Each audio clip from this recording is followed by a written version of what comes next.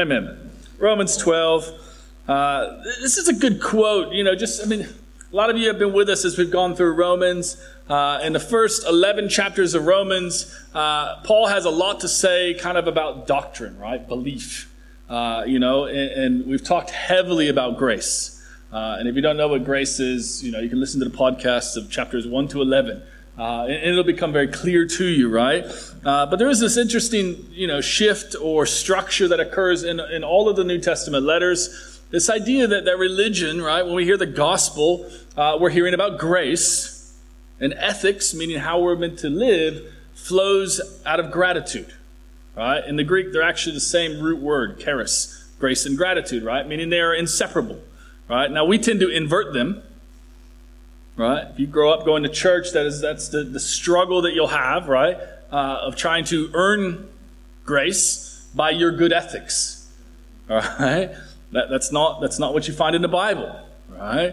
And so as we understand this, because the second half of Romans, if you will, if you want to divide it into grace and virtue, right? The second half is all about ethics.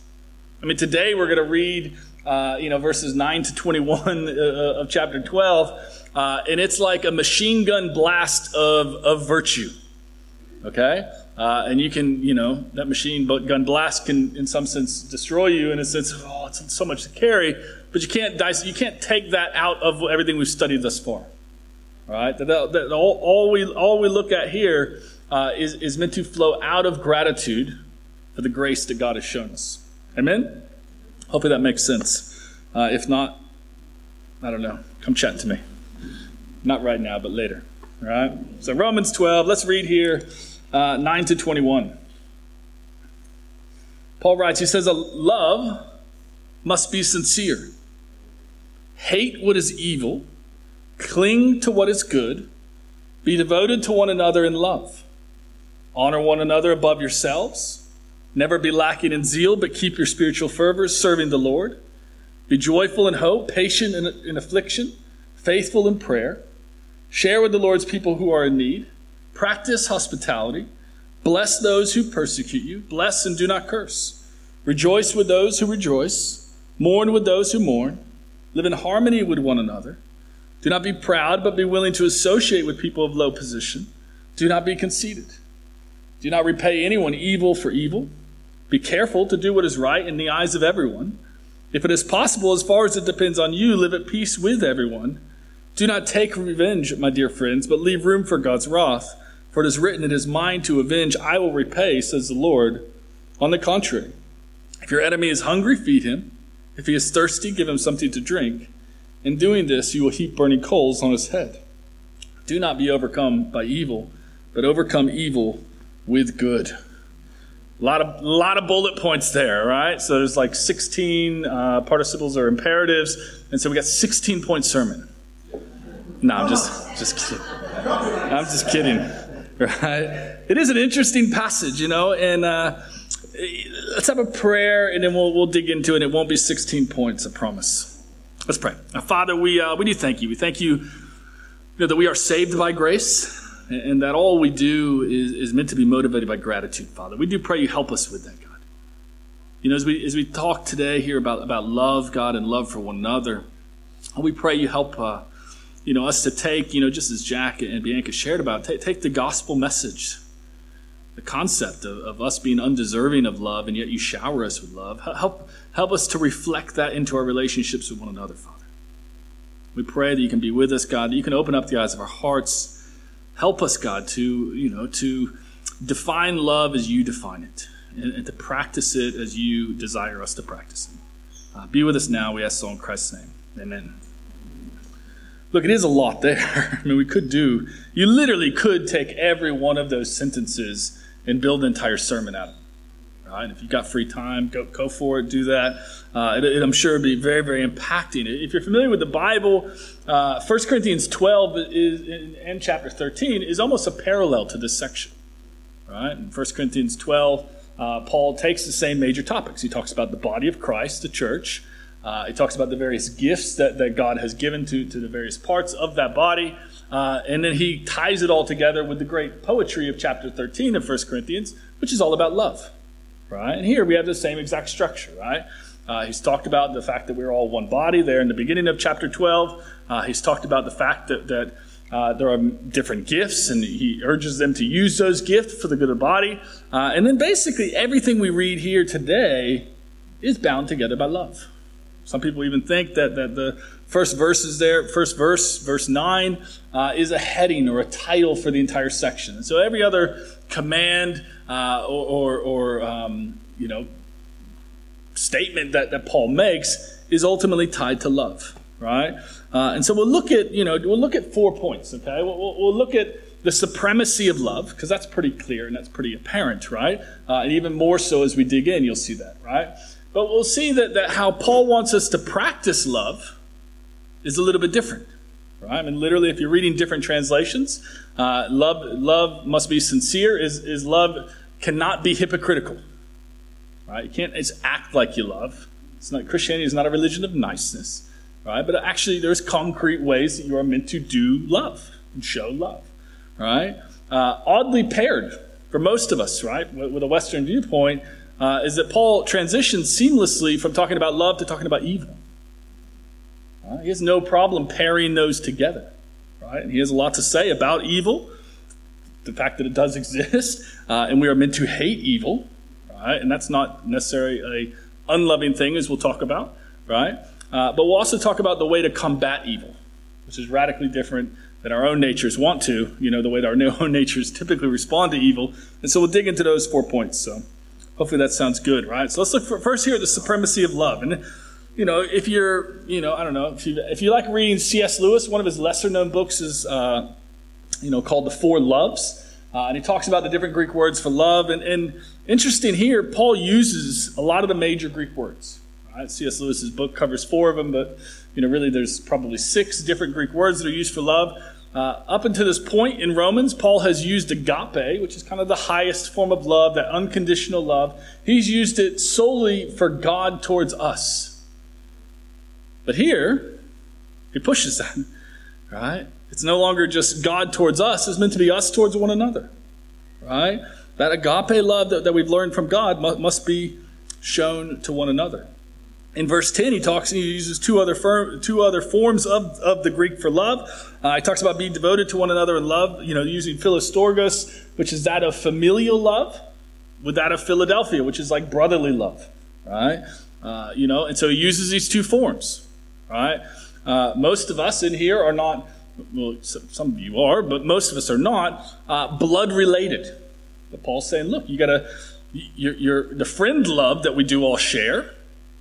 You're meant to treat friends within Christianity as if they are family, all right?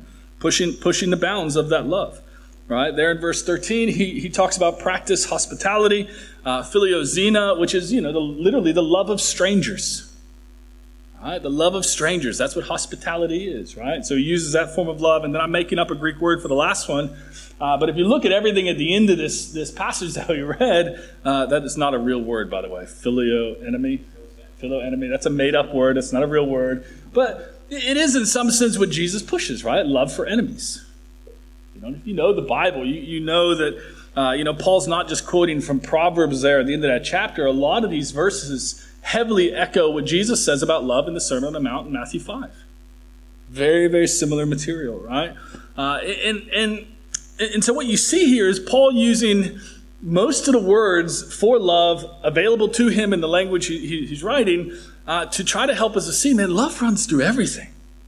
And if you don't get that, man, I don't know. You read Jesus' teachings, you understand the supremacy of love. People come to Jesus in the Gospels, they ask, what are the greatest commandments? Sum it all up. Give me a summary statement. The book is too long, they say. Right? And he boils it down to 2 things. Love God and love your neighbor. Right? Love is so foundational. Now, what is interesting, though, Paul uses, agape, he uses storgos, he uses Philadelphia, he uses philoxenia, but he doesn't use 2 other ones. Right? And the 2 other ones are the Greek words for romantic love, eros.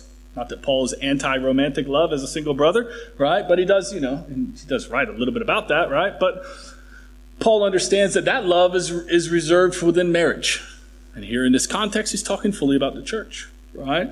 And so he leaves eros out, But the other one he leaves out is the Greek word for self-love. right?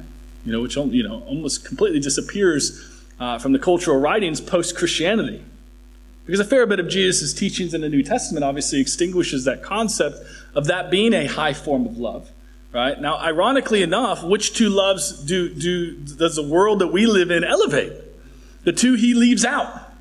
Right? Romantic love and self-love. Those have become the chief loves of the modern world, just as they were in many ways for a lot of the Hellenized, the Greek culture in the past. Right? But Paul is, even in his time, he's cutting countercultural. Right? And he's defining love and refining love, how they understood it, to a more narrow viewpoint. Right? That's important. Amen? Hopefully that makes sense to you. But you see, nonetheless, the supremacy of love. Right? But he doesn't stop there. Even as I said earlier, he begins there in verse 9 with this charge that literally the love he's talking about, it must be not hypocritical. All right? And hypocrite, again, if you've been around and you heard that word, it's literally just the Greek word for actor that Jesus took and used for someone acting religious when they're not really following God, and turned a normal use word into kind of like the ultimate insult to be used against a Christian, right? Is to be called a hypocrite, And John Murray, who's a famous Scottish writer and theologian, his quote about this passage, he says, "If love is the sum of virtue and hypocrisy the epitome of vice, what a contradiction to bring these together." All right? And many people think perhaps Paul, as he writes this and gives this charge to help us to understand that love must be sincere, it must be genuine, it must be whole. It can't be just merely lip service, that perhaps he has Judas as an image in his mind, and the epitome of hypocrisy. Coming to Jesus, giving him a kiss, but man, really, he's got something else going on. And Paul's saying, hey, you got to watch out in the church. We don't take on Judas's game. Coming into church, giving hugs, being nice, asking how people are going when behind the back, we're saying a lot of different things. He's pushing heavily against, hey, look, it's not meant to be like that. That's how the world operates. And a lot of you, one of the things you loved as you first came into church was the genuineness. Because the world is full of backbiting. The world is full of two-faced relationships. They say one thing to your face and then another thing behind your back. They act all friendly, but they're not really. And Paul's saying, look, there's no place for that in God's church. All right? You've got to speak the truth to one another, as he says in Ephesians 4, out of love. And everything he says, even the things that maybe are a little bit difficult to understand how they connect, everything he says in that section is about relationships. Right? And what's also interesting is when we talk about love, we tend to think of a feeling and an emotion. For Paul, it is tangible. It's actions. It's intentional decisions. Not just something you feel when you see another person. Not just something you talk about when you talk to that person. But something that is seen in your deeds. And Paul's not the only New Testament writer to do this, right? You can't say that you love your brother and sister, right? But then not look after them financially. That's crazy, right? And James has something to say about this, right? But Paul gives, a long list, depending on how you number them, 12, 13, 14 different, the way he phrases them in the Greek, they're not imperatives, they're almost like they're obligations. Which again, in Paul's mind, he's written 11 chapters of material, and he's literally just talked to the Gentile Christians about the fact that they have been grafted into God's family. That they were a wild olive vine, useless and uncultivated, but God in his grace has allowed them to become part of a cultivated vine. That's a privileged position. And so he writes them almost as obligations, right? Based on what you have, based on what you have been given, based on the grace shown to you, here's how you got to live. And he shouldn't even have to tell us to do it because really it should overflow from our hearts. And a lot of these are great, obviously great, great principles to live by. We already talked about, that the love we naturally have towards our family, we're meant to have that with one another. Right? We use those terms a lot. Brother, hey bro, hey sis. We use it, but we got to think. Do you really treat them like your brother or your sister? Because you think about family and about you, right? Family sometimes can embarrass us. But at the end of the day, you laughed way too loudly with your sister in here. I can't help you on that one, all right? Sorry, Rachel. All right? So Rachel obviously feels embarrassed by Beck, and we all understand why, because we all know Beck. But nonetheless, Rachel in her heart of hearts knows what? Beck she's her sister. Like her or not, she's stuck with her. She's going to stick by her, right? It has that longevity about it, and I think we got to see that way, right? We got to see that. Whether we like it or not, again, whether we always get along with each other, that's somewhat irrelevant because we're family, and whether we like it or not, we're stuck together, right? Again, depending on the Bible translation you're reading, but, honor others above yourself, right? Rachel's just flustered now. She's done. Just try to ignore her, right? Stay with me because we got to move a little bit quicker, right? honor, when Paul writes honor, one another above yourself, it can be translated two different ways. It's almost as if he is saying, be competitive with one another to honor one another, which is kind of the opposite of how we normally do, right? We normally jockey for positions of honor and recognition and praise and glory and all those things. And Paul says, no. Take that drive, but use that drive not to build up self, but for others. For others' good, right? Verse 13, share with the Lord's people. Right? We don't have time to go through all of them, right? But, I think probably the reason he talks about, don't be lazy in your zeal and keep your spiritual fervor, keep that boiling fire going, while you serve the Lord. The reason he says that is because it's easy to be zealous for God when it's just you and God, right? It's great to read, okay, I gotta love people. But then you go hang out with Stefan and you're like, oh, this is hard, right? No, I'm just kidding. I love Stefan, right? Not just with words, but in actions, hopefully, right? But that's what Paul's talking about there, right? Is we can lose that spiritual fervor when it really actually comes to the relationships. But we got to push through, right? Verse 13, as I started before, sharing with God's people. A lot of Christian aid organizations lose this sight of this. This is actually the primary mandate for the church, is to look after the needs within the church. Doesn't mean you don't care about the needs outside the church. That's secondary, right? But one of the tremendous examples of that this year is, your guys' incredible generosity towards the disciples in Fiji, right? Those were disciples, your brothers and sisters in Christ. And man, we the churches in Australia, not just us, but, generously looked after them. That's biblical. That's right. That's the same thing that Paul writes in Galatians 6 as well, right? It's primarily towards those that are Christians. That overflows into the world, and that's awesome, right? Practice hospitality, right? It's literally the Greek word for practice is the same Greek word in the next sentence for persecute. Bless those who persecute you. Because someone who persecutes you, they seek you out. They pursue you. Maybe you've never been persecuted, right? But when I was a new Christian, I was on a campus, a university in America, and one of the other religious denominations didn't really like some of the Bible teaching that we were doing on that university campus. And if I sat down and studied the Bible with someone in public, there were people who would come and try to disrupt that Bible study, right? They were seeking me out. Not to help, right? Not to encourage, but to stop, right? But the same word is used there for practice hospitality. Now, we often invert it again, don't we? We think, who's going to invite me over for dinner? Who's going to have me over, right? It's been a while since they did that. We expect someone else. When Paul said, no, you seek them out. Seek them out. All right? A stranger, someone you don't know, man, you go. Don't wait for them to come. Don't wait for them to invite themselves over or for them to invite you over. No, you pursue it. You run after it. Right? Verse 15 obviously talks about a radical empathy. Rejoicing when others rejoice. You can only do that if your life has been changed by the gospel.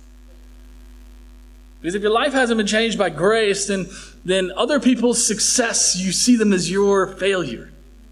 Because you're self-absorbed. You're still turned in on yourself.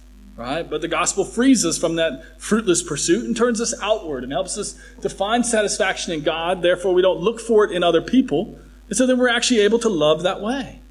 Right? But it's an awesome thing. Rejoicing with those who rejoice, but also mourning with those who mourn. Verse 16, he appeals to them to live in harmony. Right? I can't harmonize. Right? But when you hear the people up here singing that have skill, right?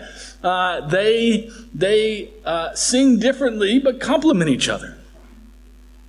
Right? They sound differently, but the differences actually make everyone collectively sound better. Right? But that comes as you work together with the person. You don't see them as a threat. You don't, expect them to conform to you, right? But that's a beautiful picture of how relationships are meant to be, right? If you played sport, you get this concept, right? Not everyone should be shooting threes, right? Some people, they just need to set picks and get out of the way, right? That's a fact of life, right? In sport, right? But it's the same in church as well, right? We live in harmony with tremendous differences. But those differences are not slights. They're actually complementary, right? And also verse 16, obviously, he emphasizes the willingness to associate with anyone and everyone. Again, the gospel purges our hearts of pride and enables us, right, to no longer categorize the world into good people, bad people, right? But the reality is we're all bad people, and so there's no need for anything that divides. No matter how pronounced that may be, whether, financially, culturally, racially, it's irrelevant, right? Because we're all willing to associate with anyone and everyone because we all have accepted the reality that we are nothing, right? Again, all of these things have their root established in love. But it's not a feeling. It's something to be practiced. And a lot of times as we practice it, as we do it, and as we wrestle with our hearts, man, it becomes more and more genuine. Right? Again, we can't just do it, but not feel it. Right? But saying we don't feel it doesn't then free you from having to do it. Right? We've got to live it out and wrestle with our hearts.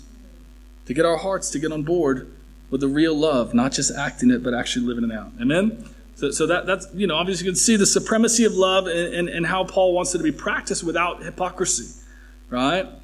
Now, thirdly, is, again, something that is shocking when you read this text.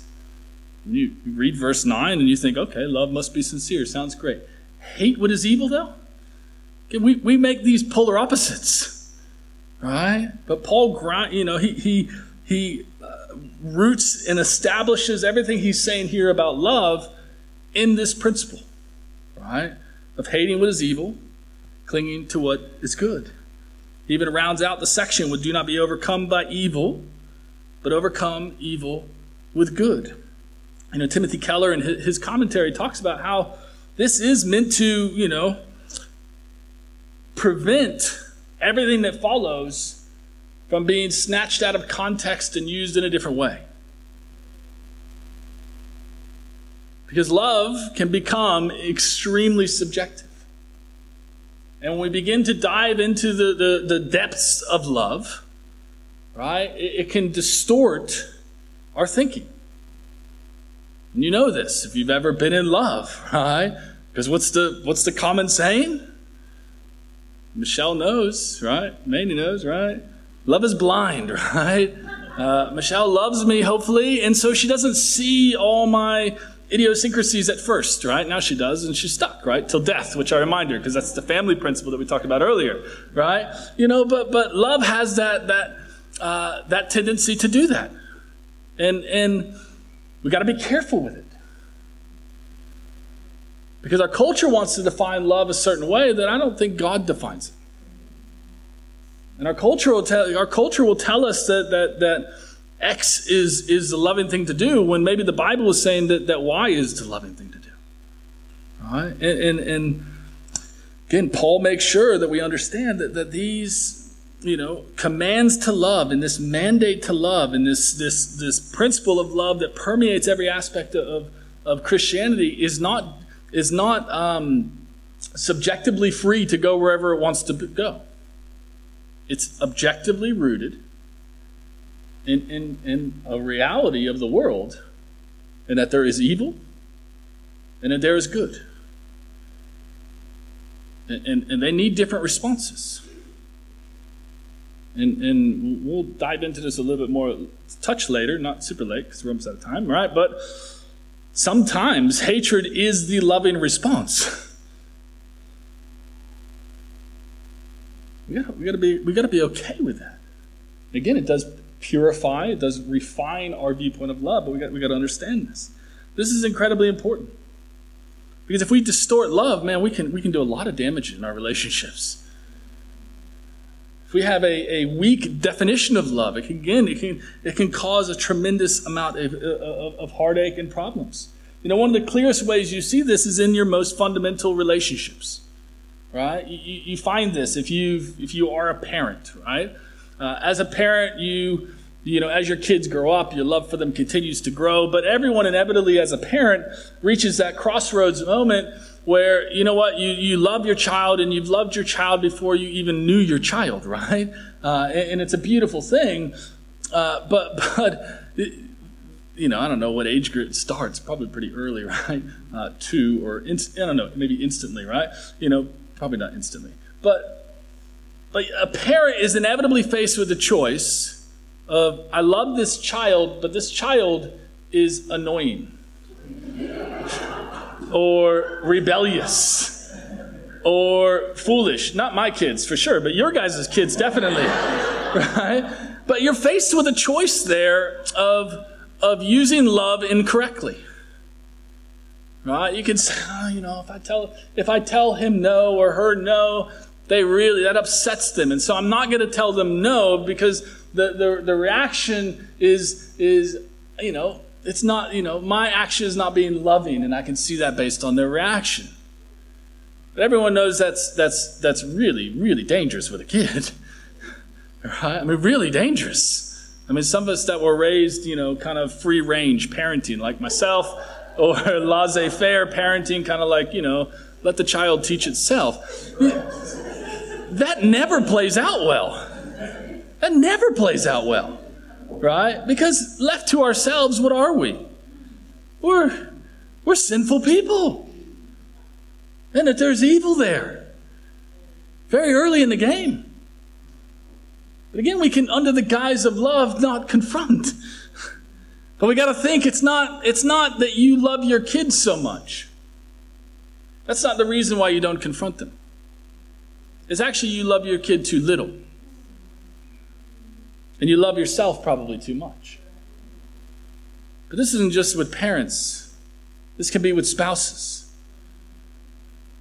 Where you don't confront because of the consequences of confronting.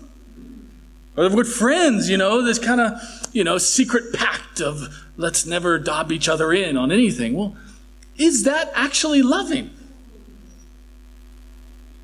You are loving, but the Bible would actually say, no, that's actually self-love. Right? Leviticus talks about this. Proverbs talks about, right? Rebuke, don't hate your neighbor. Rebuke him frankly. Modern world looks at that and think, what? Don't hate my neighbor, rebuke him frankly. I thought rebuking my neighbor is hating my neighbor. Yes, from the world's perspective it is. But from God's, that's actually the very loving thing to do. Incredibly loving. I went to get my skin checked for skin cancer the other week, right? Which is a pretty invasive procedure, right? You strip down naked and some guy looks at everything incredibly closely, right? It's, I don't know. It's good for our hearts probably, right? But at the end of the session, he wants to take his scalpel and cut some stuff out. That's going to hurt. But there's some it actually kind of felt good as he did it, right? Because I knew that, yes, this scalpel cutting into my skin, and yes, he probably should have done 3 injections, not 2 for the pain, but just go for it, man, because if it's cancer, you averting the pain that you're going to cause me is not the loving thing to do. And we got to understand that what Paul is talking about here with love, man, it is grounded in an understanding that there is evil in the world and that there is good. And love may be blind, but love needs to open its eyes. And we need to think a little bit deeper about really, when we let love just kind of run amok, or a relationship run amok, there's love there, but it's probably not enough love. And it's probably not a godly love. It's probably a self-centered love. You can read Timothy Keller's commentary on this section. He has a lot to say about that point, right? But this idea that Paul says, hey, you got to recognize evil. Now, recognizing it is only part of the steps, really. Because you got to respond to it. And how you respond to it, that's not easy. Last night, we got rid of 2 of our kids for the night. The younger 2, Maddie and Jake. And we just had Allie, so because it was just Allie, I thought, let's watch The Lord of the Rings. And I said that not realizing how long those movies are. So let's watch half of one of the Lord of the Rings movies, right? But we watched the first, the Fellowship of the Ring. Hopefully you've seen it. If not, I don't know what to tell you. I'm going to ruin it for you here fairly quickly. But this is a scene early on where kind of this odd band of people from all the different races of Middle Earth in Tolkien's world that he's created there gather together to try to figure out, what do you do with this evil ring? All right, the ring of power that controls and destroys everyone, right? And one of the guys stands up, this guy Boromir, who's, his dad's like the steward of a king, kind of a fake king, but, nonetheless, he's invited to the party. And he comes to the party and he immediately stands up and says, look, maybe this is, providence in some sense.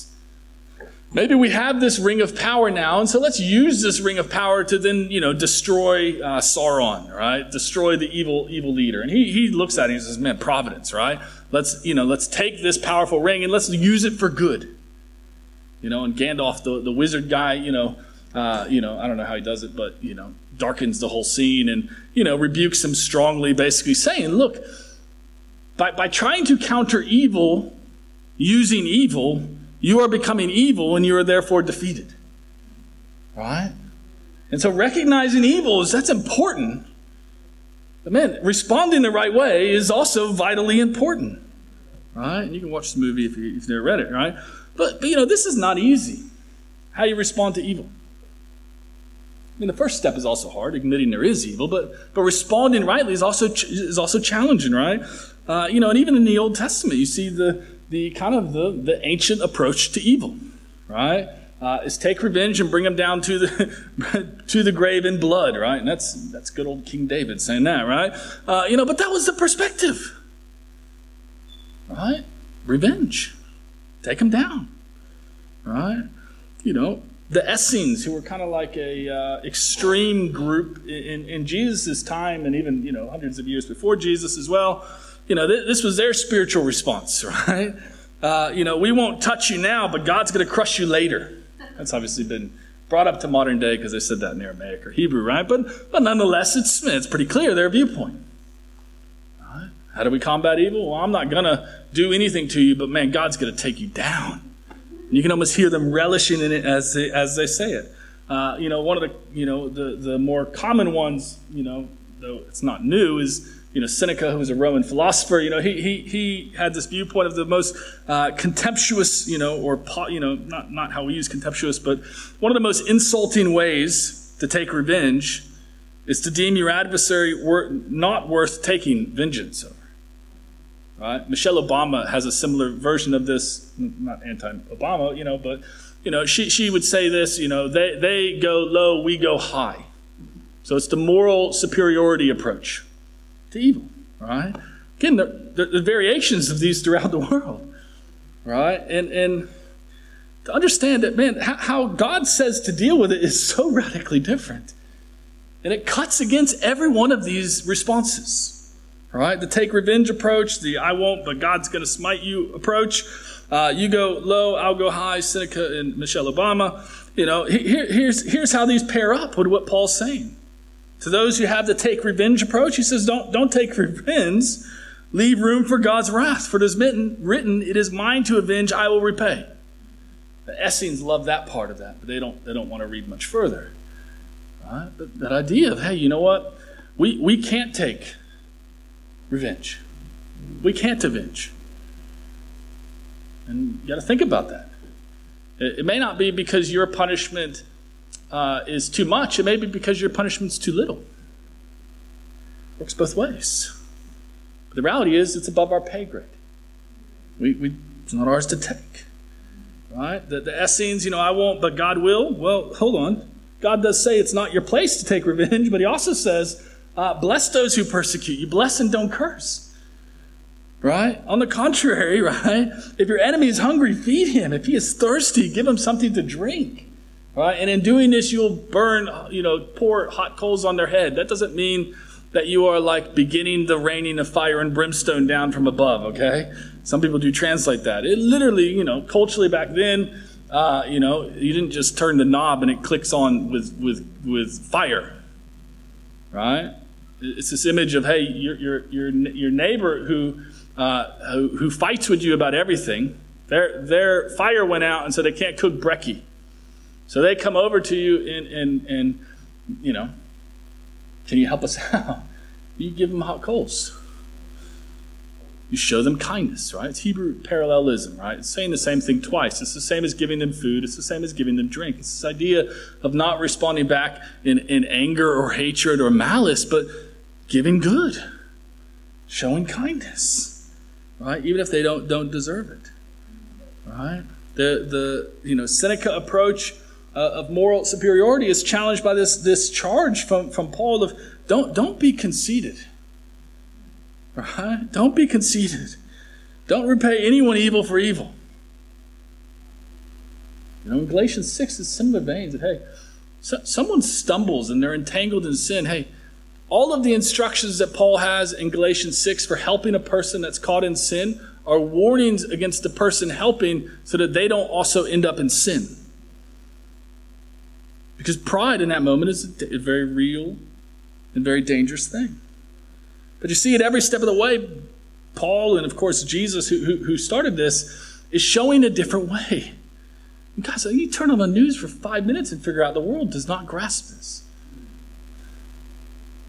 The world doesn't know. One of the most searched terms at the beginning of the coronavirus lockdowns around the world was divorce. As people were locked in the house with one another and they thought, I love this person, but I don't like him anymore, and I'm out, and man, it proves that, man, our world, we don't know how to deal with stuff. Don't know how to deal with it. Right? And God's showing us a very, very different way.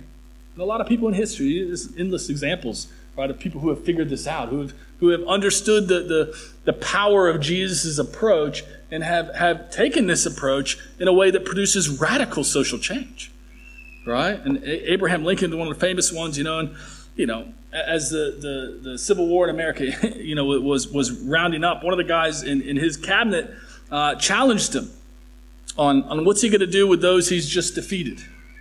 Right? He said, I think you would want to destroy your enemies. And Lincoln replied, don't I destroy my enemies when I make them my friends? It's a different approach. It's a different approach than a lot of times how we operate and how the world operates, right? And we got to learn to respond to evil in the right way, right? Now, there is a caveat to this, okay? Even in our text, you see this, right? Down in verse 18, Paul, in some sense, gives a disclaimer, right? He wants us to be at peace with everyone, right? But verse 18, he says, if it is possible, as far as it depends on you, live at peace with everyone. That harmony in relationships, the mending of enemies becoming friends, that requires two sides. You can love that person and no change happen. So the relationship can't be restored. That's a reality. I think we got to understand that, man. These passages at times have been used to justify atrocities. We've got to understand that you can't just pluck out one verse Yes, Jesus is the originator and the tremendous example of loving your enemies. But he also has some of the strongest things to say to those who hurt or take advantage of those who are in positions of weakness. I mean, 3 times you get him, with there's a millstone there, as you can see on the screen. Matthew, Mark, and Luke all reference Jesus talking about, you cause a little one to stumble. He's not just talking about a child, he's talking about a vulnerable person. You use your position of strength to take advantage of another. God says the route that is best for you in that situation is to tie a millstone around your neck and to toss yourself into a lake. Okay? That's strong. We got to understand that. Right? The command to love your enemy is not a permission to remain in a position where maybe your life is in danger, or you're being abused physically or emotionally. And people have used these passages to try to justify that, but you got to understand that there is another side. Okay? There's more scriptures than just Romans 12, 9 to 21, and you got to look at them in their entirety. But there is a tension that does run in this passage between these two truths, right? Of a sincere love that hates evil and clings to good, but also that of loving your enemy. We got to understand that there are nuances within that, right? That can't be ignored, right? And Andrew DeCourt, who guy who writes some books and does missionary work in Africa. He actually does two courses on loving your neighbor. But he talks about this. He says, Jesus did not intend for his ethic of forgiveness and enemy love to justify and aggregate the suffering of abuse victims. To the contrary, Jesus' fiercest words of condemnation were spoken against those who abuse the vulnerable. Those are passages that we referenced there at the end, right?